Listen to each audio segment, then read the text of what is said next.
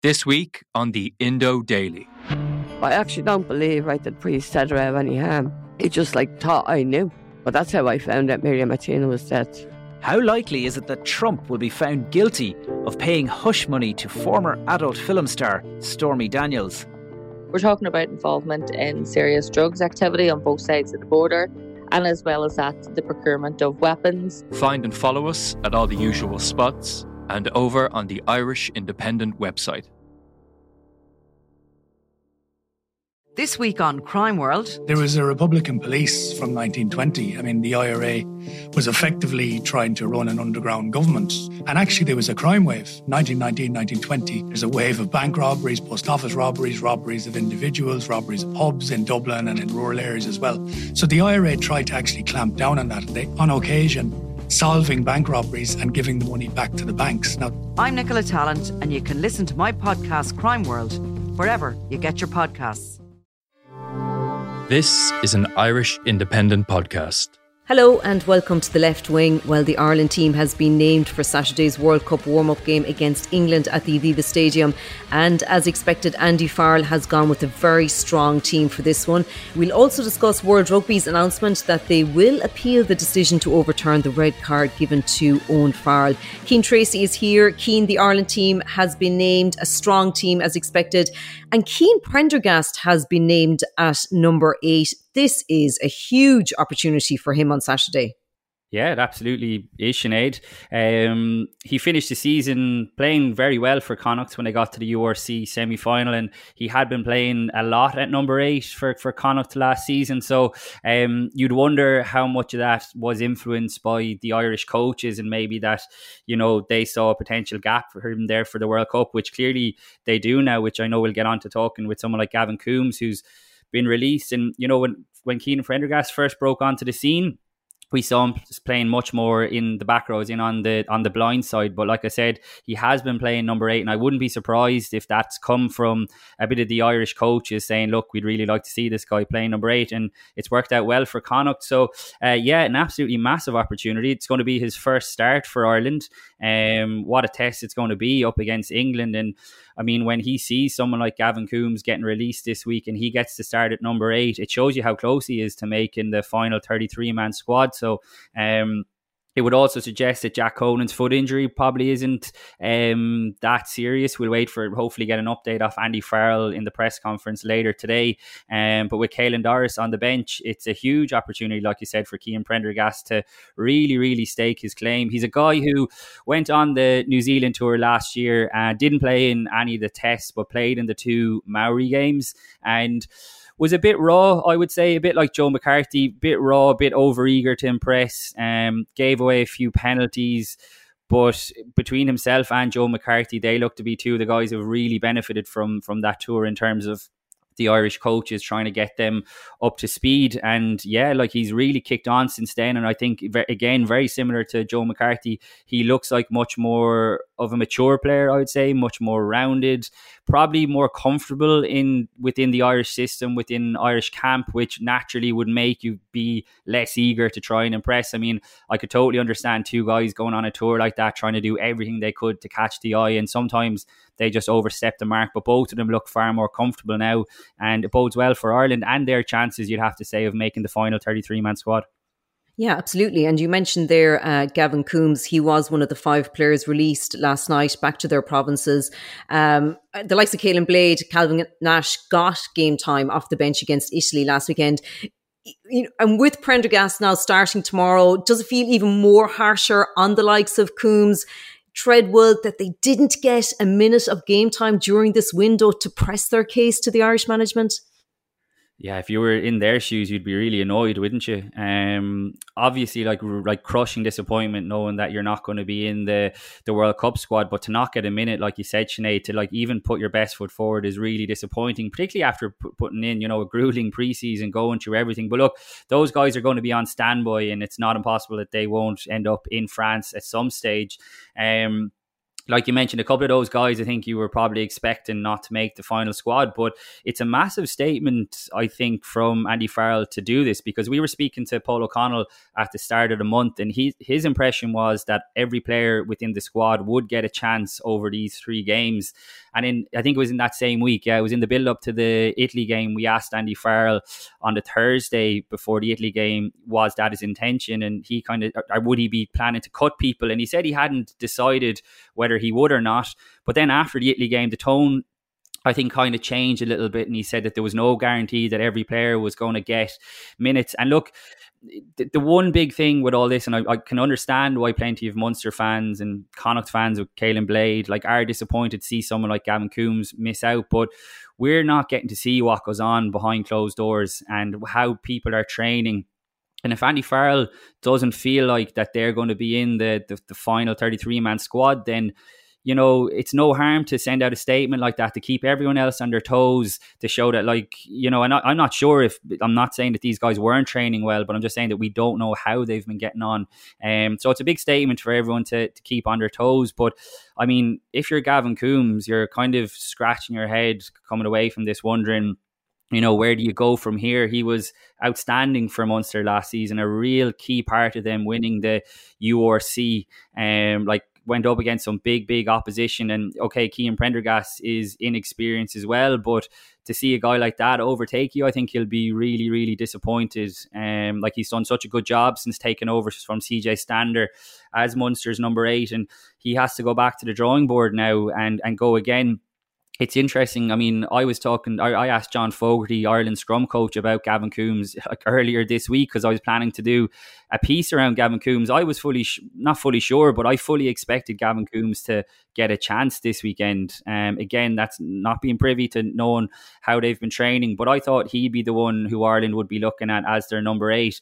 And John Fogarty said that he'd been training really well, that he obviously had the disappointment of last November being dropped, but he came back into camp and by all accounts had really kind of taken on board the feedback that he got, and you saw that in his Munster performances as well. So to now kind of find himself back at square one, I think is going to be really disappointing, to put it mildly, for Gavin Coombs. But it's clear that Andy Farrell, I think, wants more of an athletic maybe back row, which might even sound a bit harsh in Gavin Coombs, because I do think he's improved his all-around game. His work rate has, you know, gone through the roof. He gets far more involvements in it, but he's clearly not the type of number 8 that Andy Farrell wants. So Gavin Coombs is just going to have to go and figure out where he goes next, because I'm pretty sure Caelan Doris is even younger actually than Gavin Coombs, and Jack Conan is only about 30, so he's not going anywhere anytime soon. And now all of a sudden you've got Cian Prendergast who's ahead of him as well, so tough times for him, but he's definitely good enough and young enough to bounce back. Yeah, he sure is. And, you know, as ruthless as Andy Farrell, and he needs to be at this stage, when Andy Farrell shows his faith in his player, we almost know that the likes of Cian Prendergast must be doing something pretty special in training, like to get this opportunity now on Saturday. Yeah, and that's what you want. Like, I mean, again, we can only judge on what we see in the 80 minutes at weekends, but so much of it is about how guys are within around the squad, how they're training and things like that. And you'd imagine that Cian Prendergast has been pulling up trees at training, and fair play to him. And what I like as well is he's playing with Ireland's first choice pack this weekend. This is a point I've made several times, that I think Andy Farrell does really well. When he is blooding new players, he tends to blood them in settled combinations. So you think back to Tom Stewart, just at the top of my head, making his Ireland debut against Italy. He came off the bench at the same time as Cian Healy and Tadhg Furlong and had been working with them all week. Whereas you can be sure now on the flip side, all this week and even probably in Portugal last week when they were over there, Cian Prendergast has been working in the same back row as Peter O'Mahony and Josh van der Fleer. And when come Ireland's, you know, when they want to pick their first choice team at the World Cup, you'd imagine Ireland's back row, if everyone is fit, is going to be O'Mahony, van der Fleer and Caelan Doris. So I think that gives Cian Prendergast even more of an opportunity now to impress, that he's not playing with guys who are also trying to force their way into the 33-man squad. He's playing with the World Player of the Year and the Munster captain, two vastly experienced guys. And I think that bodes well for his chances of kind of putting his best foot forward as well. And I think you'd have to admire Andy Farrell for the way he does that, because he does give guys their opportunity to impress. Now, I know someone like Gavin Coombs would argue otherwise, but again, Cian Prendergast is obviously going really well at training, like you said. Yeah, and we see that as well. Obviously, Ross Byrne is far from a rookie, but at least he as well is couched in there alongside some of Ireland's strongest players there as well. We saw what Jack Crowley did against Italy last weekend. We saw the way he finished the season for Munster. So it's very much over to Ross Byrne now again this weekend, isn't it, Cian, to show what he can do again at 10? Yeah, there's pressure on Ross Byrne. Like Jack Crowley picked up where he left off for Munster at the end of last season. Again, played a really important role in them winning the URC, and he looked really sharp against Italy. Obviously, he got 40 minutes at 10 before moving to fullback with Kieran Frawley coming on for his debut, and I thought he did really well at fullback as well. So there is a little bit of pressure on Ross Byrne, given how Leinster's season petered out. They didn't win a trophy. Johnny Sexton obviously wasn't there for the end of Leinster season, so it was a big chance for Ross Byrne kind of to steer Leinster back to where they feel like they belong, and they weren't able to do it. Obviously, that's not all on Ross Byrne, so I think there is a little bit of pressure on him, Sinead. Again, he's been playing with Gibson Park so often, including last season when Johnny Sexton didn't really feature much for Leinster at all with the injury that he had. So again, he'll be very comfortable playing alongside him. He knows Bundy Aki at this stage, and then it's a first choice Irish backline with Gary Ringrose in midfield alongside Bundy Aki, and then your first choice back three of Hugo Keane and James Lowe and Matt Hansen. So there aren't really many excuses, playing behind Ireland's first choice pack and with that back line. Obviously the pack need to get him front foot ball, but you'd imagine he will get plenty of chances given the way that Ireland have been playing over the last while, and this is a chance. Like, I still feel like the race to be Johnny Sexton's backup, for want of a better term, is still pretty wide open, but I think Jack Crowley is probably a nose ahead of Ross Byrne. But if Ross Byrne delivers a really assured, accomplished performance that we all know he's capable of, then he's right back in the mix as well. So you'd imagine this one will probably go right down to the wire in terms of Andy Farrell's decision. It's interesting that Jack Crowley is named on the bench again. There might have been a temptation even to put Kieran Frawley there to get him more game time. But I think when you have Jack Crowley on the bench, and this is going to apply to the World Cup as well, he covers multiple positions, and it allows you as well to mix around, I think, with who wears the number 23 jersey. Obviously, it's going to be Keith Earls, and we can get on and chat about what a special occasion it's going to be for him for his 100th cap. But if you think back to the last couple of years, Andy Farrell has liked to put a big centre. It's usually Bundy Aki or Robbie Henshaw, whichever guy isn't playing. He likes to put a centre in as his number 23. So if you do that, it obviously limits your options if someone gets injured. But if you have a player like Jack Crowley on the bench who played loads of rugby for Munster at 12 last season, obviously played plenty at 10, and then he played 15 for Ireland against Italy a couple of weeks ago, that's a really handy guy to have to call upon. So yeah, Jack Crowley will obviously be hoping for plenty of game time to impress at 10, but I think his versatility is going to really count in his favour as well. And if Andy Farrell is going to stick to come the World Cup, having that big centre, I think you get more out of having a Jack Crowley on the bench than a Ross Byrne, because it doesn't limit your options as much. Yeah, no, for sure. You mentioned there Keith Earls, and what a day it's going to be for the Earls family tomorrow. Keith on the bench, obviously, and will make his 100th appearance for Ireland at some stage. I still remember his first press conference with Ireland back in 2008, and when he was up at the top table with Declan Kidney, looking as young as ever, and talking about ringing his dad, Ger, when he got the news about his first Ireland start. Huge achievement, Cian. An immensely popular player. You're from that neck of the woods. What is it about Keith Earls that makes him, by and large, such a well-loved player?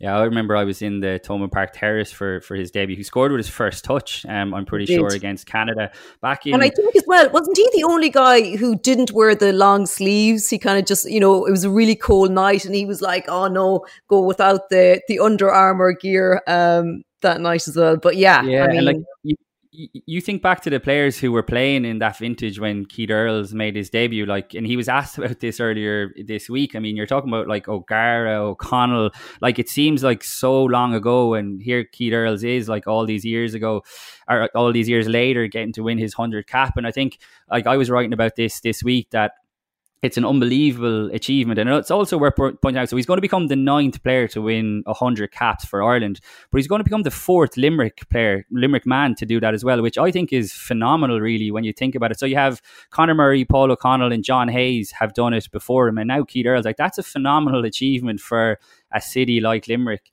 But why is he so revered? I think it's just because Keith Earls is a man of the people, for want of a better term. He's just a normal guy who's living out his dream. He doesn't have any airs and graces about him, never has. In all his media dealings, he just he bears his soul. And all the stuff he's come out with over the last couple of years in his book about his bipolar diagnosis and stuff like that just endeared him, I think, even more to people, because I think people can relate to him. And that's the best possible way, I think, of describing it.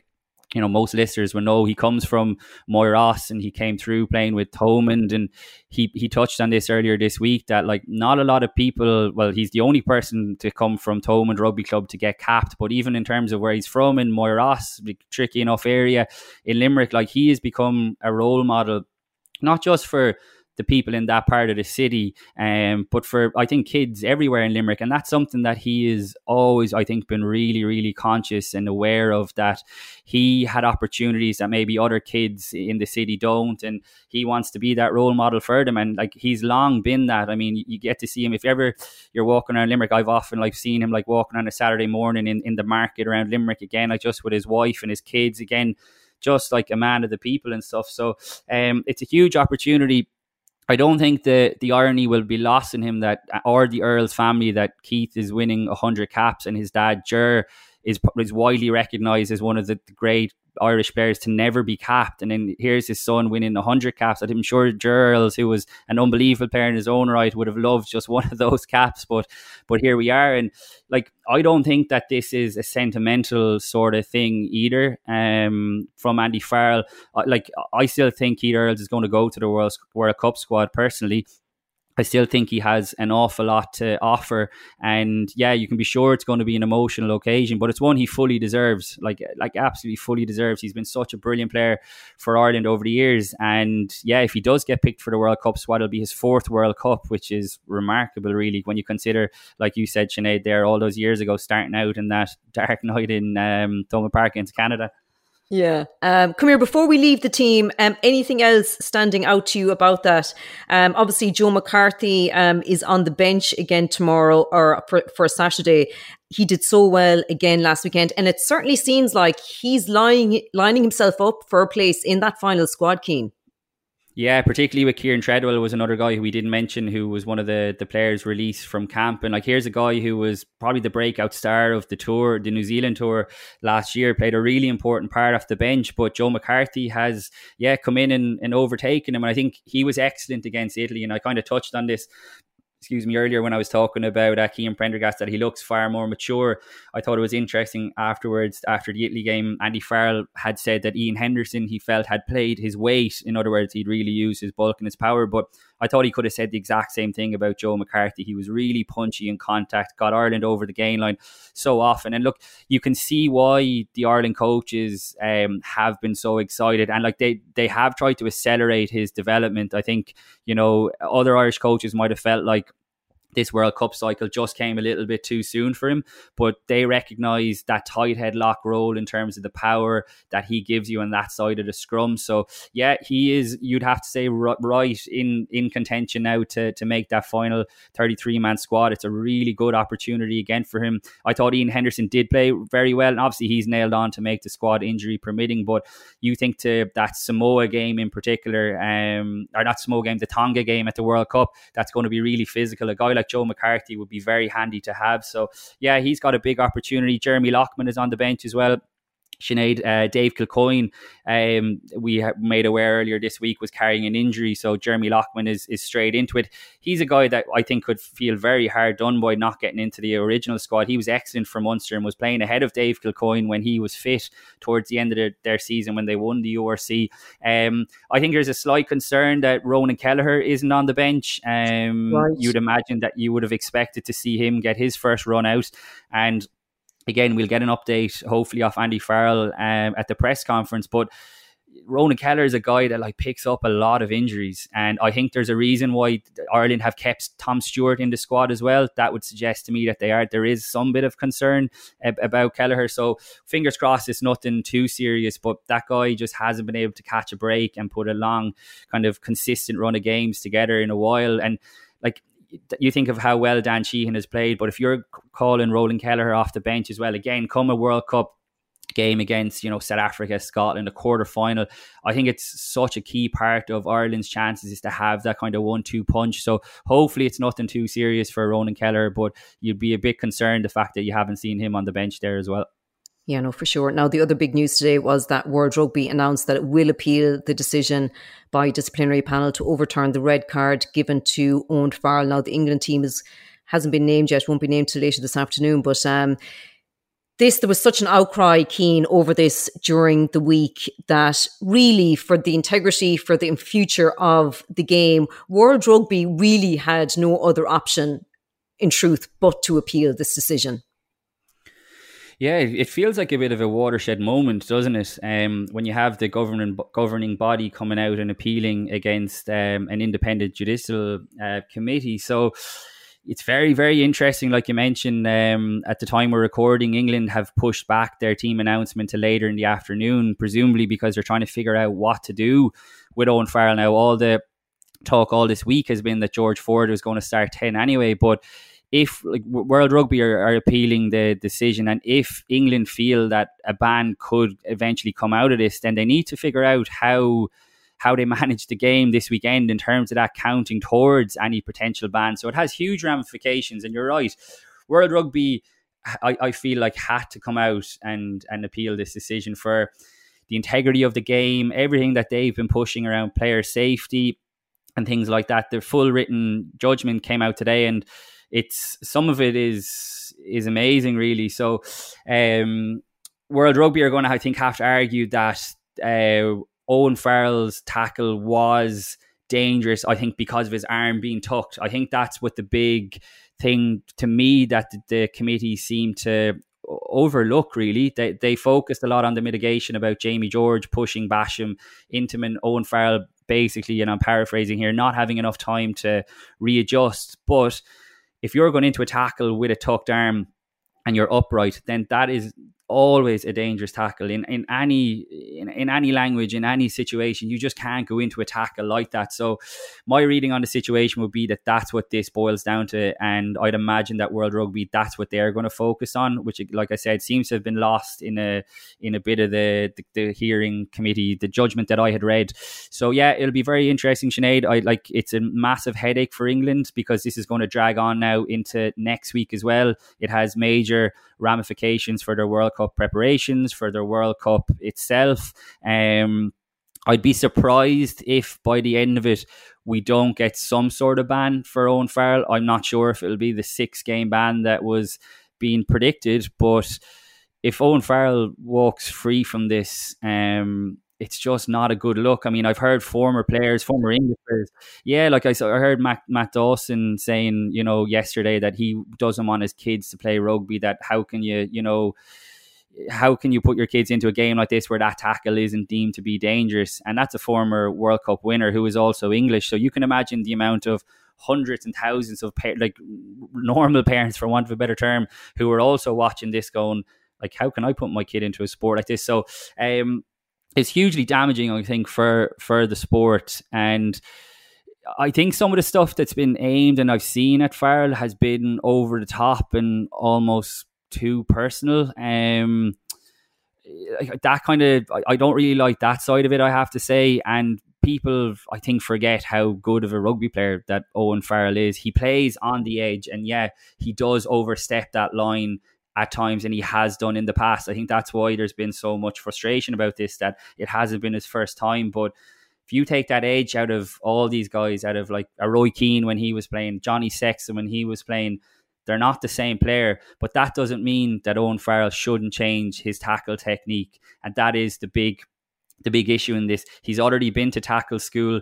That doesn't apply to him again because you can only go to tackle school once. So I mean, we can all have our own opinions on the tackle school and how beneficial that is, but here's a guy who recently went through the tackle school and is still tackling upright with a tucked arm. So it's going to be very interesting, like I said, Sinead, to see how this plays out. It feels like a watershed moment, having the governing body coming out and appealing a decision like this. So we'll see which way the cards fall.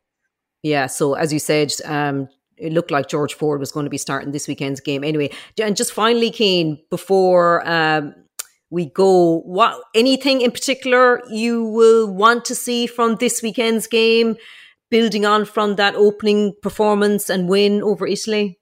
Yeah, I think I'd be interested to see how the scrum goes. England caused Ireland a lot of problems at the scrum in last year's Six Nations. If you remember, and Matthew Reynal, I think, was the ref, and he had to come out afterwards and say that he got a few of the decisions wrong. But it really rocked Ireland, and I think it really annoyed the Ireland coaches that the players who were on the pitch, and the players were annoyed as well, that they weren't able to problem solve and adapt to what the referee wanted at scrum time. So it was all well and good getting an apology from Reynal after the match, but if that's a World Cup quarter-final or a pool game that you need to win to get out of a pool, then it's no good to you being told afterwards. Now, to be fair, I think since that game, the Irish pack have figured out ways to problem solve, so it'll be a good test. If the English pack is going to be as strong as we imagine it will be in terms of personnel that they pick, I'd be very interested to see how the scrum goes, particularly when it's such a strong Irish pack. You want to see a bit of cohesion, you'd imagine. Look, there's going to be mistakes. It's still a preseason game, and you have this kind of strange thing where it is a bit of shadow boxing. I'm not expecting Ireland to unleash a pre-planned move that they've been planning. Like, I mean, imagine they're keeping stuff under wraps, but you want to see guys looking sharp. It's lots of these players' first hit out of the season. You want to see Ross Byrne running the show, and most of all, you don't want to see any injuries. I mean, over the last week alone, like with Ntamak and, you know, Michael Alatoa, like for Australia a few weeks ago, Cyril Boy, even at the France Lou said is out for 5-6 weeks. It's just another reminder of the dangers that lurk at every corner in these preseason games. So a full clean bill of health, a win, because Ireland have won, I think, Sinead, 15 games in a row at home, and I think they're on an 11-win overall streak since the second test in New Zealand last year. So they have a lot of momentum built up, and while, you know, the result isn't necessarily the most important thing, I think it's still hugely significant, that because they want to, look, this is their final sign-off from Dublin. It's the last chance Irish supporters will get to see them on home soil before they go to the World Cup, because they're heading to France next week to play Samoa in their last game. So I think it's important that they keep building on the momentum that they have.